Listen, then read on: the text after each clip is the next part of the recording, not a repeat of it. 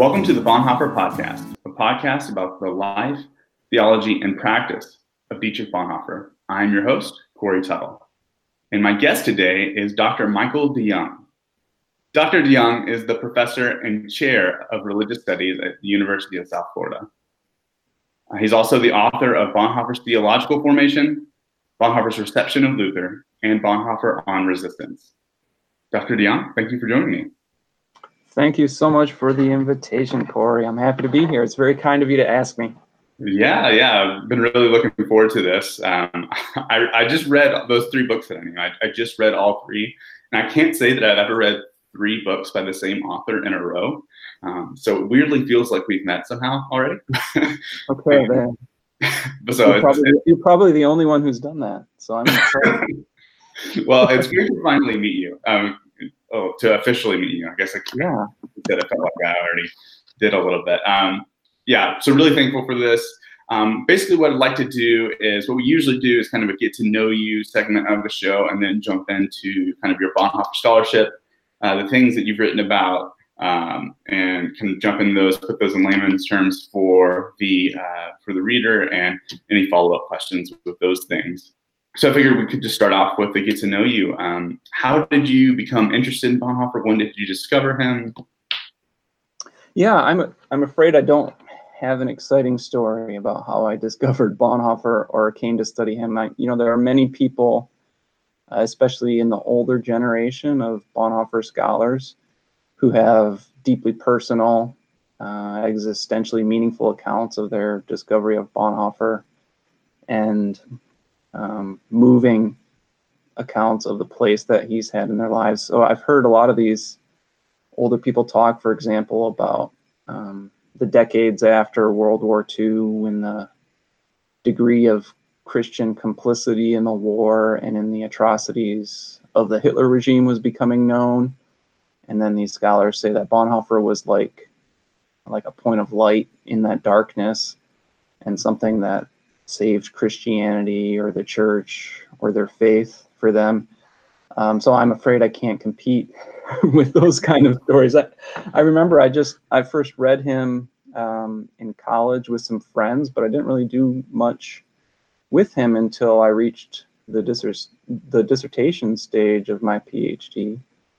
And at that point, the decision to work on Bonhoeffer seemed like a good one because of the way that my set of interests could fit into ongoing conversations about Bonhoeffer. So, my own interests were pretty scholarly. I have interests in philosophy and theology and intellectual history. But I also knew that I had some, shall we say, tendencies toward abstraction. So I knew that it'd be important for me to ground those interests in actual ongoing conversations that some people felt to be practical.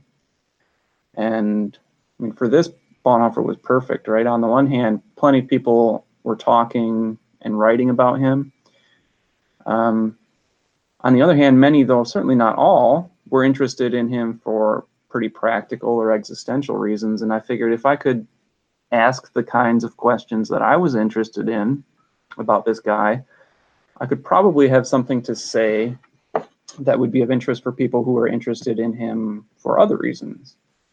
And I think that this has worked out pretty well in terms of finding a scholarly community. Bonhoeffer scholarship has this kind of diversity, which I like. I kind of occupy a more academic side of the conversation, and then there are people who are on the more practical side, but we enjoy each other's insights, I think. And I think Bonhoeffer as a person is also interesting precisely for a kind of integration of this practical and intellectual parts of himself. He's known popularly for practical things, like maybe he's known as a hero of resistance, or maybe he's known for his spirituality, if people have been introduced to him through Life Together or discipleship or something like this. But, just by virtue of his academic training and the culture that he grew up in, his resistance or his spirituality, these elements of himself or of his story are supported by a kind of intellectual sophistication that is always sort of there to be explored. So in that way, he's a really interesting figure that sort of fits with my questions while still giving me kind of a community to be a part of, if that makes sense. Wow. Yeah, that totally makes sense. That's something that I've really enjoyed doing this. You know, I'm starting to interact with these Bonhoeffer scholars and just the wide array of people Absolutely. that are fascinated by his life and his works, and it's just great. And for all kinds of different reasons too, don't you think? I mean, you hear everybody. I mean, like some of the people you're interested. I mean, Stephen Haynes is a great guy. He's got his own set of concerns, and Barry Harvey, and we all kind of approach things from a different way. But I think we value each other's insights, I think so. Yeah, that's great. And you mentioned your dissertation, which you told me right before we started recording that this book, Bonhoeffer's Theological Formation, is your dissertation, which just blew my mind. Yeah, it is. I've really enjoyed it. I was hoping that we could spend a lot of time on this out of all three of the books, mainly because I think Barry Harvey said last episode that he explains to his students that Bonhoeffer's his dissertations, his first two books, are in the most dense, I think he called it, graduate studentese. Oh, yeah. I think I remember like maybe 5 years ago, before I even thought about Bonhoeffer scholarship, I had read Life Together, and I was like, all right, if I want to do this, I'm going to jump right to the beginning. And I had no context, and I was like, I can't do this. I know. I think that you're absolutely not alone, that there are people who either read, Letters and Papers from Prison first, or Life Together or Discipleship first, and like, wow, this guy's great. Let's start from the beginning and read Sanctorum Communio. Exactly. And they get to about page 10 and just like, forget it. No, it's absolutely true. I mean, you would never believe that the guy who wrote Letters and Papers or Life Together wrote that stuff. That's part of what's interesting about him. In the way that I talked about, that he goes through this kind of change, or I would say a kind of integration maybe of the parts of himself. And you look at him early on, and he's just a giant walking brain. And then he becomes somebody who's able to articulate those insights in direct, existentially gripping ways somehow. And he certainly was not able to do that in his dissertation, or was not interested in doing it. It's really remarkable. Yeah, so fascinating. So your Bonhoeffer's Theological Formation is primarily about act and being, which is one of those. It's the second dissertation, but it is definitely one of those that's really hard to understand if you don't have the context. And to have the context in this book is really helpful. So I was hoping that we could walk through some of the themes there. But first, before we do that, I was hoping that we could kind of set what's the theological climate that Bonhoeffer's interacting with. There's plenty of figures that he's interacting with in the book. Karl Barth, Karl Hull, maybe Feuerbach as well. Can you kind of explain what those people are saying so that we can kind of jump into what Bonhoeffer is saying against those things? It seems to be about revelation, how God reveals himself to humans. How does that all work? Right.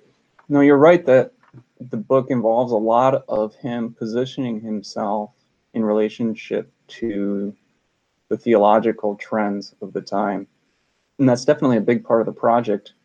And a certain amount of that is somewhat biographical. So he's studying at the University of Berlin, which is, more or less the top place to study theology at that time. And he's studying with some pretty heavy hitters like Adolf von Harnack or Karl Hull or Reinhold Seeberg, and really well-established theologians. But then the event that sort of requires him to position himself is, I would say, the rise of Barth's theology in the early 20s, which was a kind of a revolutionary development that self-consciously tried to overthrow a lot of the old guard, which would have included some of the people that Bonhoeffer was studying with. And so in the mid-20s, Bonhoeffer seriously reads some of Barth's work, including his collection of essays on the Word of God and I think the Romans commentary. And the effect is noticeable pretty immediately in terms of the way he starts to write his papers. You know, he starts incorporating Barthian themes and Barthian vocabulary in ways that his professors are not that thrilled about.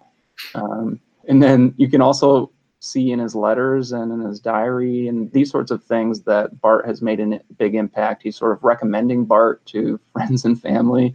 And later, when he goes to Union in New York, he kind of makes himself into like a Barth evangelist. He is pretty dismayed by the state of theology there and figures that they need a good dose of Barth and takes it upon himself to inject that.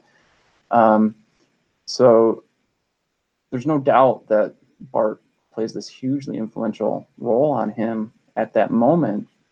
But he's also from the beginning not a pure Barth fanboy. You know, he's not going to just parrot what Barth says and what Barth writes. And from the beginning, he's got a kind of critical edge. So I think the way to understand what he's doing in Act and Being is trying to negotiate that situation for himself theologically.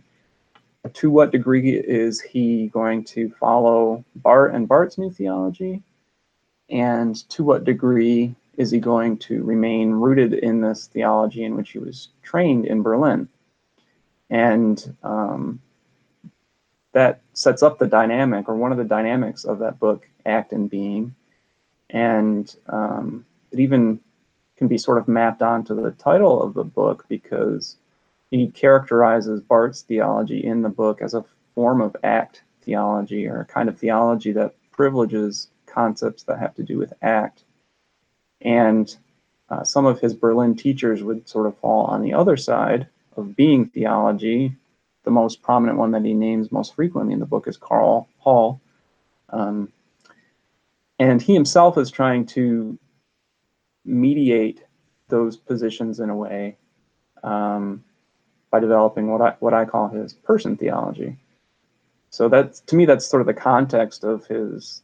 And then I would add to that Heidegger has recently wrote Being in Time, and that's hugely influential in providing the tools by which Bonhoeffer tries to mediate those situations and kind of develop his own theological voice. Yeah. That's perfect.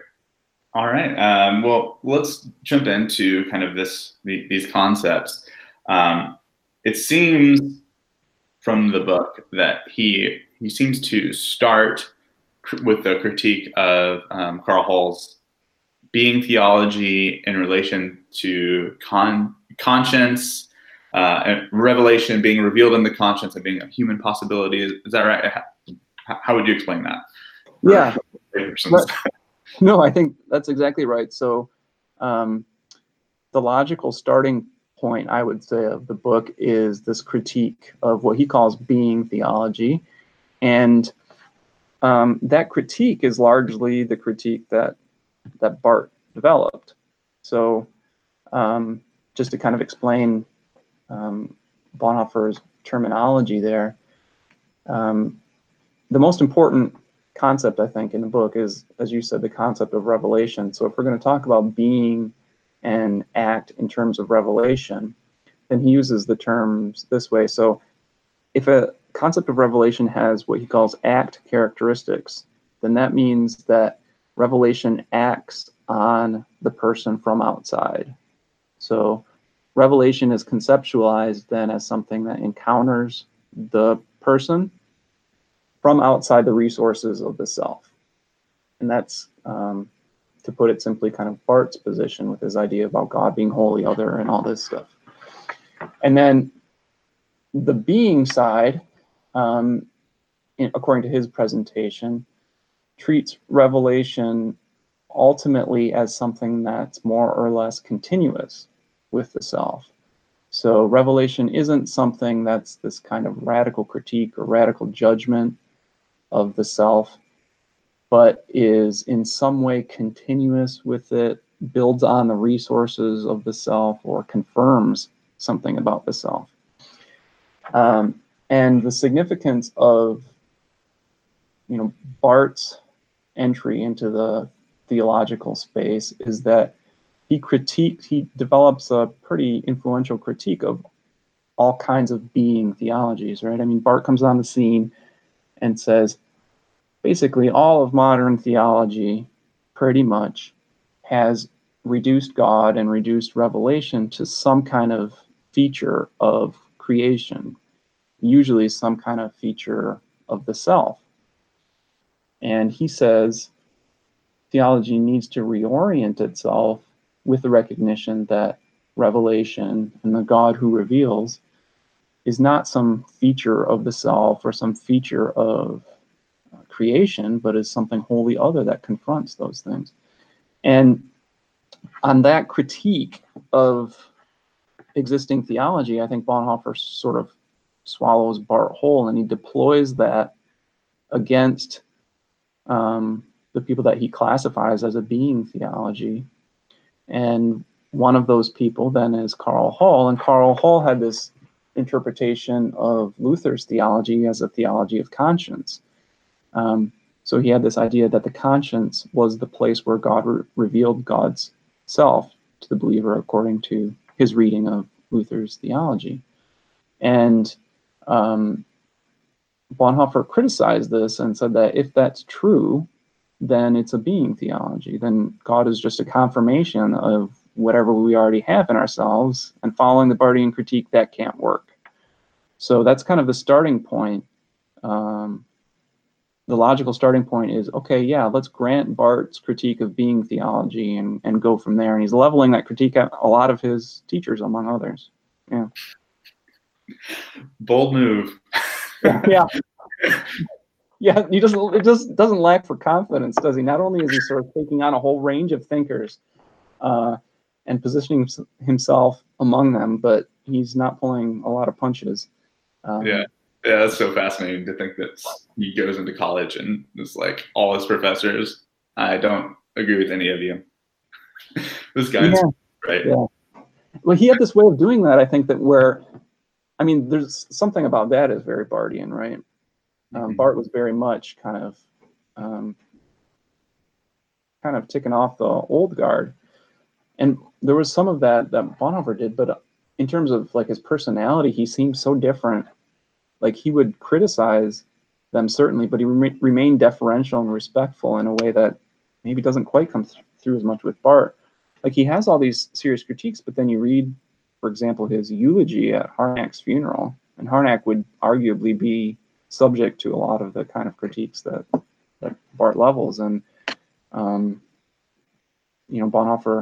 delivers a very moving eulogy of him and, continues to read Harnack and respect him throughout his life. So, it's an interesting conglomeration of personality traits there, where he's quite confident in himself over against very well-established other people, but is able to, in a way, remain in conversation with them and show deference to them. Yeah, it's an interesting dynamic throughout that his early career, especially, that kind of bleeds into Act and Being for sure. Amazing. So he critiques being theology and Act and Being, but he seems to turn around and say, all right, Barth, you don't have it right either. Let me lay this out for you. And he critiques Act. And it seems that there's the problem of Act and Being that he's trying to solve in Act and Being. So what is his understanding of Act, and how does he critique that? Yeah, so, you summarize it very well. So what he's going to basically argue is that in order for a theology to work, in order for a theology to accurately reflect what's going on in Revelation, it's going to need to have both Act and Being characteristics in a way that doesn't just make one side into simply a function of the other, right? That's a kind of general summary of what he's trying to do. So he's trying to find a theologically acceptable way to have the act characteristics, which according to his reading, Barth emphasizes, and a modified version of the being characteristics that the other side is strong on. So, and I mean, this gets complicated pretty quickly, but he thinks that kind of balance needs to be appropriately adjudicated at kind of all of the levels, is the way I describe it in my book, all the levels of theological conceptuality. You need to have some kind of balance of act and being when you're talking about anthropology, which is probably something you're interested in, given what you told me about your interest in theological anthropology. But also you need to have some kind of combination of act and being characteristics at the level of epistemology, if you're going to understand how knowledge of God or faith works properly. And you need to have some kind of coordination of act and being when you're talking about revelation and God. And it turns out, because he's bought into Barth's idea that a proper theology starts with revelation, it turns out that for him, the crucial piece is to work out how act and being relate together at the level of God and revelation, and then sort of the rest of it falls from there. So his big beef with Barth then is that, yeah, it's great that Barth emphasizes these act characteristics, but the lack is maybe too strong a word, but the improper recognition of the need to have well-developed being characteristics creates problems. And he goes into a bunch of complicated arguments for why that creates problems for Barth's theology. But if you kind of try to summarize the crux of Bonhoeffer's disagreement with Barth, there's this one point in Act and Being where he says that Barth's mistake is that he thinks of God as a subject rather than as a person. Right? That's, I think, to me, the crucial sentence. So what does that mean? Well, when he says Barth thinks about God as a subject, he seems to have in mind, Kant's idea of a knowing subject. So for Kant, the knowing subject is transcendental, somehow escapes the conditions of this world, even as the acts of that subject are knowable in this world. So to put this in Bonhoeffer's language, a Kantian subject acts in the world, but the subject's being remains somehow beyond the world, right? And Bonhoeffer says that Barth has adopted something like this model of a Kantian subject for his understanding of God. So for Barth, as Bonhoeffer tells it, God reveals God's self in acts in the world. That's the act concept of revelation. But God's being is beyond the world, according to Barth's thinking. And that's kind of a conscious decision. If it's right, that would be a conscious decision for Barth, because he's trying to kind of keep God away from the knowing grasp of the human mind and the human conscience. And one way to do that is to say that God's being is somehow escapes the world and therefore escapes the conditions of knowability. But Bonhoeffer thinks this is a mistake. He thinks God needs to be thought of not as a subject in that sense, but as a person, which in his kind of idiosyncratic technical vocabulary means God should be thought of as acting in the world, but also somehow being in the world. So that's the crucial difference. Barth treats God as subject. God reveals God's self in acts in the world, but those acts reveal God's being to be beyond the world. And for Bonhoeffer, God reveals God's self through acts, which reveal God's very being to be in the world. So you can see that there's a lot of agreement there. Mm-hmm. And when you focus on the act part, he just seems very Barthian, right? Because the agreement comes on this emphasis on the act characteristics of revelation, and that's all there. But when you see the critique, which is very significant, and you can imagine that a lot of serious ramifications follow from so fundamental a difference, then you see that he's trying to offer a pretty basic critique of Barth. Mm-hmm. Wow. and it raises a whole series of other questions and can be unpacked in a whole series of ways. But I think that's the crux that you can sort of explore and spin out a whole bunch of different. Wow. That kind of blew my mind as I was reading it. Specifically, your explanation for his critique and act theology in the book is about historical existence. Is the term that you gave it. And I had a hard time understanding that for a little bit as I was reading through, but then you said something that just like stuck, and it was so helpful. The idea that for act theology to be defined as God acting in the world, God acting on humans, and him being completely contingent, and we're just there. He does these things. If he is doing that, then the act, the relationship is defined by moments instead of an actual relationship. And then you quoted Bonhoeffer saying that, and this is like a really confusing sentence, that he always follows up a possibility of knowing with a possibility of not knowing. And I was like, okay, what's going on here? But then it clicked that, okay, he's saying that, I think he's saying that if God is acting in Revelation momentarily over and over throughout time, then the gaps in between those moments is not knowing God. And that seems to be a problem, specifically in the life of faith of the believer. Exactly, right. So, I mean, when the issue of historical continuity, that's the way that I put it in the book, that's kind of an overall category for the variety of problems that he thinks arise in Barth's theology if you have only or predominantly act concepts going on.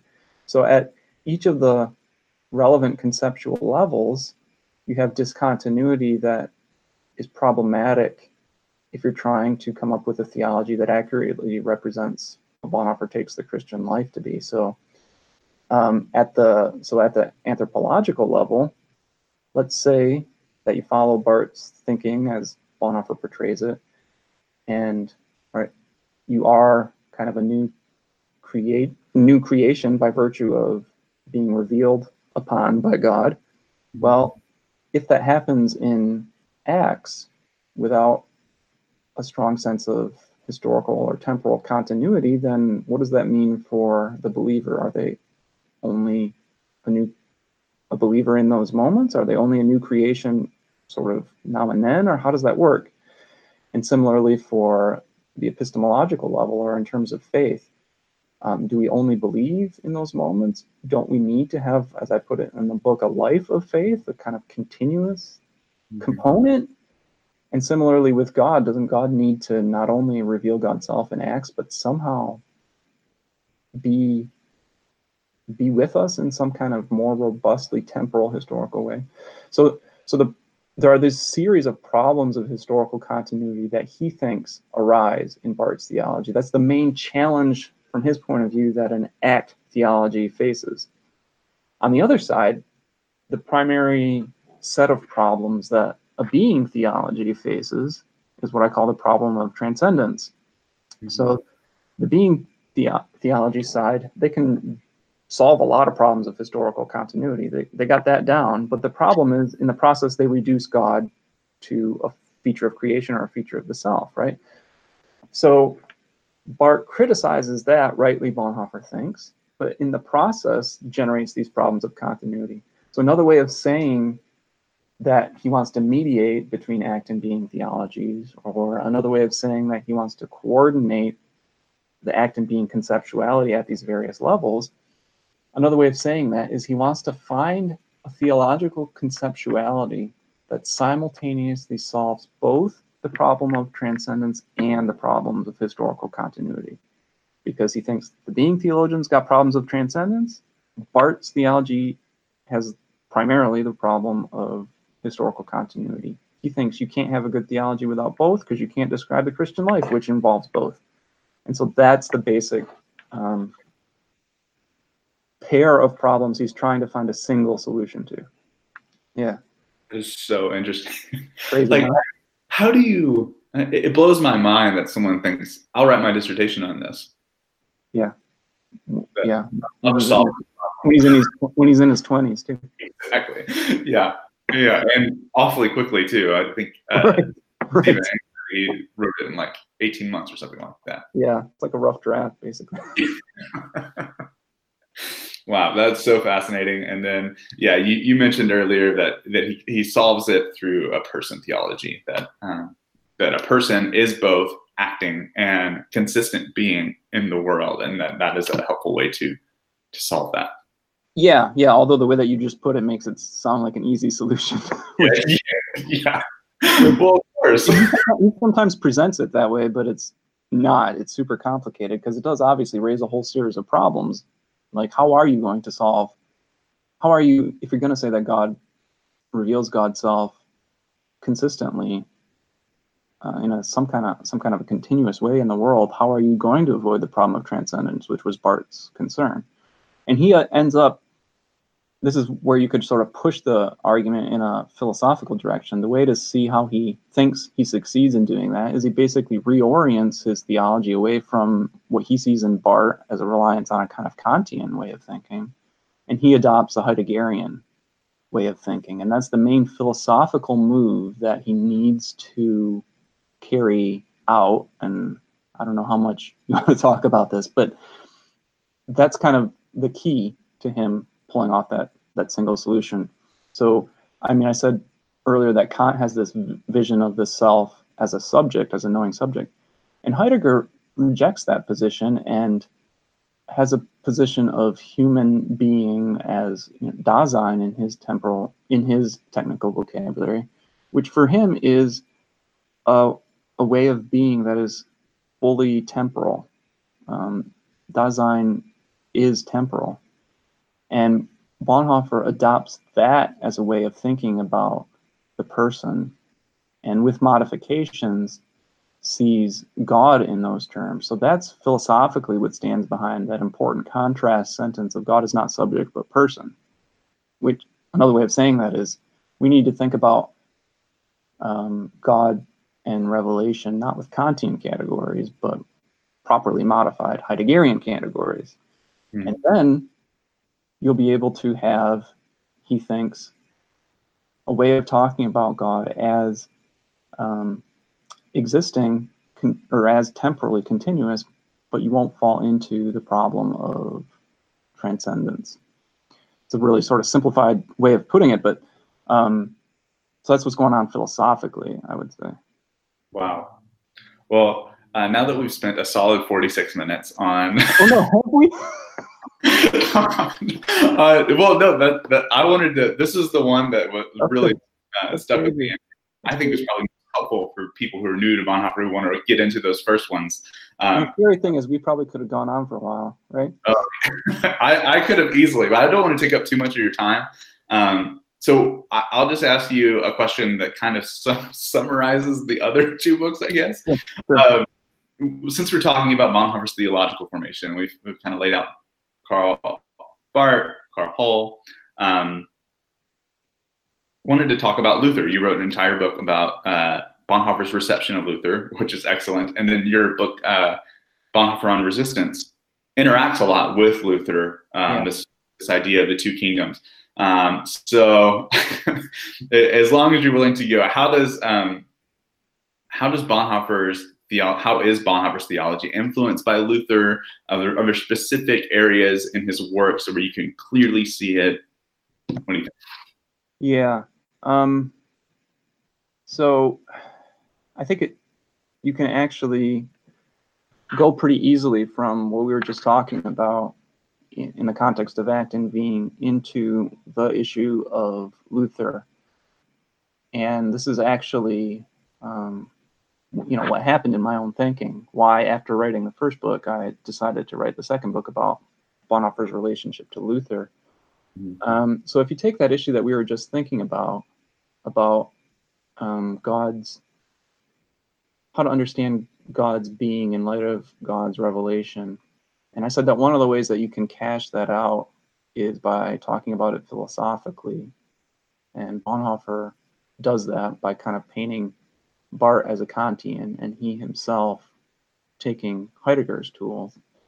Another way of talking about it is to say that there's a kind of historical disagreement between Reformed thinkers and Lutheran thinkers that's playing out in Act and Being, and specifically in Bonhoeffer's critique of Barth. And kind of the too simple way to put that is that historically the Reformed have disagreed with the Lutherans in slightly different theological emphases. So the Reformed have always been a little bit more interested in making sure that in the context of Revelation, and also in the context of the Incarnation, and also in the context of how we talk about the Lord's Supper, they've always been just a little bit more concerned than the Lutherans in making sure that God's sovereignty, or God's freedom, to use Barth's language, is protected. That in the event of the Incarnation, or in the event of the Revelation, it's important that we make sure that God isn't too closely identified with creation, so that we blur the distinction between God and creation. Lutherans, on the other hand, have tended to disagree with the Reformed by being more nervous about denying the significance of the Incarnation. So they want to affirm that in Revelation and in the Incarnation, God somehow fully enters into creation in a way that the Reformed tradition tends to back off from. So there's this historical disagreement that's playing out in the conversation with Bonhoeffer and Barth. So Barth is developing what I would call a kind of Kantian version of the Reformed position, and Bonhoeffer, I would say, is developing a kind of Heideggerian version of the Lutheran position. So when I wrote the book, the first book, Bonhoeffer's Theological Formation, that idea was deep in my mind, and it kind of indicated to me that Bonhoeffer was a deeply Lutheran thinker, at least on that issue, so far as the concept of revelation goes. But then I had this experience of, reading a lot of Bonhoeffer scholarship, which, to my mind, either didn't pay much attention, what I thought was sufficient attention to Luther, or sometimes even explicitly said that Bonhoeffer is breaking from Luther in one way or the other. And I became convinced that that was a bad interpretive move to take, and that it created a bunch of problems in how Bonhoeffer's theology was read. So that's basically why I decided to write the book on Bonhoeffer's reception of Luther. And the basic argument of that is that Bonhoeffer's thinking is best read as an attempt to be faithful to the Lutheran tradition. And if you don't recognize that, then you're going to have a bunch of misinterpretations. That's basically what I'm trying to do in Bonhoeffer's reception of Luther. That's yeah, you want to try? Did you ask me to talk about the other one too? Or no. I was just like, I saw that there was this theme. It's really funny. Like, again, you read 3 books back to back by the same author, and you can see kind of the kernels of where the next book come from. Reading Theological Formation, and it's like, mentioned Luther a few times, and you almost are like, yeah, this hasn't been really explored, and then boom, next book. That's how it goes when you're writing, right? You finish a book and you're like, man, I could really say more about that, and then that becomes the next thing. So yeah, that's really what happened. And then the transition from the Luther book to the Resistance book was also pretty straightforward, in the sense that the Bonhoeffer's reception of Luther book, although it does return to that issue of the concept of revelation in the one chapter on Barth, it goes beyond those kind of fundamental theological issues about revelation and things like that into more political and social issues.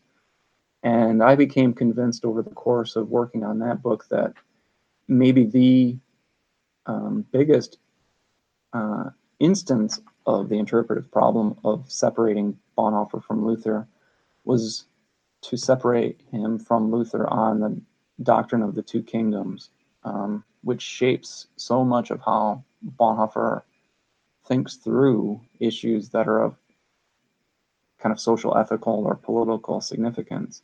So that engagement with the Luther's Two Kingdoms, Bonhoeffer's reception and appropriation of it, and the scholarly conversation around that became central to that second book. And then, as you may have noticed, then the last chapter in that book is about resistance, right? And how his thinking about resistance has, people have said it's not very Lutheran, and I've tried to say, look, there's a lot about it that is pretty Lutheran. And then that became basically the seed for the resistance book, although I wasn't really planning to write that. But then, Trump got elected, and suddenly, like, everybody's talking about Bonhoeffer and resistance and all this stuff, and I kind of had this unsatisfying feeling that his name was being invoked a lot, but people didn't really seem to have a sense of what he meant by resistance. And then I kind of thought, well, there hasn't really been a book that tried to explain that. And then I thought, it really wouldn't take me that long to write it. I've worked out all the issues in that Luther book. I mean, I would just have to kind of repackage it and present it not as a Luther book, but as here's Bonhoeffer's thinking about resistance kind of book. And so that's how the third one came about. And it is a big theme of that book that you really will have a lot of trouble understanding what Bonhoeffer's up to when he's talking about resistance if you don't have a kind of basic grasp of the fact that he's playing variations on some Lutheran themes about the two kingdoms, about the orders or the estates, or what he later calls the mandates, about vocation. These are all kind of topics of Lutheran social ethics that are crucial for how he ends up thinking through, I think, all of the social issues that he encounters, but especially the issue of resistance. So then that's what that third book tries to do. Wow. So, that's great. Well, I thought it would be a hard time going through two books at once in like 5 minutes, but you seem to nail it. Well, you have deep knowledge of these things, when you've written. Yeah, exactly. Yeah, well, just to package it that quickly was pretty incredible. So what we usually do at the end of every episode is sort of a fun way to get book recommendations. It's a little game of Desert Island. So we'll end with this. If you have to take one book by Bonhoeffer and one book about Bonhoeffer, could be about his life, biography, about his theology, anything. What two books are you taking with you? Well, I feel like I sort of have to say Act and Being after this conversation, right? So I have my very well thumbed and very well dog-eared and very well marked up copy of Act and Being, which has a lot of sentimental value. So I suppose I'd have to bring that one. As far as books, I'm going to say Florian Schmitz's book on discipleship, which is not translated. Maybe I'll come back to an English one, but he's got a book on discipleship called Nachfolge, which is, I think, one of the most important Bonhoeffer books that's come out in a while. So, if you've read some of the scholarship, you know that one of the issues that the scholarship has wrestled with is how to relate the various phases or periods of Bonhoeffer's thinking. And there's a strong interpretive tradition that sees kind of the middle phase, the discipleship and life together phase, as a kind of detour from a more politically engaged kind of, or more world-centered kind of theology, right? So in the early 30s, he's writing the church struggle stuff, and obviously that's very involved in political issues. And then at the end, he's writing ethics and letters and papers from prison, which are, again, very much like that. And then there's this middle period where he seems to be sort of off in the woods with his seminarians talking about stuff, who knows what, right? And Florian's book has, more than any other book, I think, traced the themes that run through that show that discipleship isn't this detour, and has set aside some of the kind of arguments that you still see about, back in discipleship, he thought this way, but in ethics and letters and papers from prison, he overturned that stuff. So that's a pretty big deal of a book. So that one, but I'm going to cheat the rules, and I'm going to cheat the rules in two ways. First, I'm going to recommend a second book, and second, it's not even properly a book yet. It's a dissertation. So a student of mine named Nick Byle, his name is spelled B-Y-L-E, wrote a dissertation on called Divine Temporality, and it's on Bonhoeffer and Heidegger. And so I think from what we talked about earlier, you can see that I think Heidegger is pretty important. But at the same time, in the stuff that I've written some stuff on Heidegger, but I'm no Heidegger specialist, and I only kind of touch on it in certain ways, and it's much more about this is how Bonhoeffer reads Heidegger or what he says about Heidegger. Well, Nick basically did all the Heidegger work and wrote a dissertation on Bonhoeffer and Heidegger that ought to be published sometime in the near future. But right now it's a dissertation, and I think it's pretty great for saying a lot of the stuff that I didn't have the tools to say. So there's your English one. Yeah, I broke your rules, but sorry. No, I mean, it's just a way to get book recommendations, but so that's perfect. I'm looking forward to reading that. That's it seems like the more, I cannot tell you how helpful. I did not know this would be a useful study resource. YouTube, incredible. Really? I would run across I took probably 3 years off in between my undergrad and my schooling now and graduate studies. So it's been a while since I've taken a philosophy class, and I'm like, all right, remind me of what Kant is saying. And then you could find like a 5-minute lecture on Kant that just like lays out the basics, and then like right back to the book. Wow, that's crazy. Yeah, and something that was not available to many of us even not that long ago. That's crazy. I can send you Nick's dissertation, by the way. I think you'd find it interesting, especially with the anthropology stuff. So absolutely, that would be fantastic. Yeah, when you're done, I'll send it to you. Perfect. Yeah. So that'll wrap us up. If there's any sort of, we usually offer an opportunity. I don't know if you're on social media, but a way for people to get a hold of you if they have more follow-up questions, and then obviously you can plug your books or anything like that. Just a way people get to know you. Well, I'm bad at social media, but anybody who has questions or invitations or whatever can email me at mdejonge@usf.edu. You can also just kind of Google my name, and you'll probably land on my faculty webpage, which will have that contact information. I feel like it would be too shameful to plug books after we just spent so much time talking about them. So I'll leave it at that. But I am open to questions from students just starting out or whoever else would enjoy talking about this kind of stuff. And it's great to virtually meet you as one of those people. It's been great. Yeah, this has been a pleasure.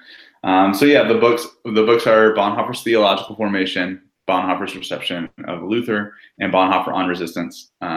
Just to plug on your behalf, they're all really great, and especially if you are trying to read Act and Being and thinking, what in the world is this saying? Bonhoeffer's Theological Formation is really, really helpful. So if you're listening to me to say. So if you're listening and you want to know more, check those out. Other than that, I think that'll wrap us up. Again, thank you so much. This has been great. All right, thank you. Thank you so much for listening to this episode of the Bonhoeffer Podcast. And thank you to Dr. DeJonge for coming on. The books that he's written for Bonhoeffer Scholarship have been hugely influential in my studies, and I'm sure that many others would say the same. I'm sorry for the sound on this one. I had some technical difficulties that were unexpected that kind of made recording this one a little tricky. But nonetheless, Dr. DeJonge was great, and I'll keep working to make this a better experience for you listeners. If you're interested in knowing more about Bonhoeffer or have any feedback at all, feel free to leave a review on iTunes or reach out to me directly on Twitter, and the handle is @BonhoefferPod. We should be back in May with another episode that I'm really looking forward to, and I think you will enjoy it as well. Until then, thanks for listening.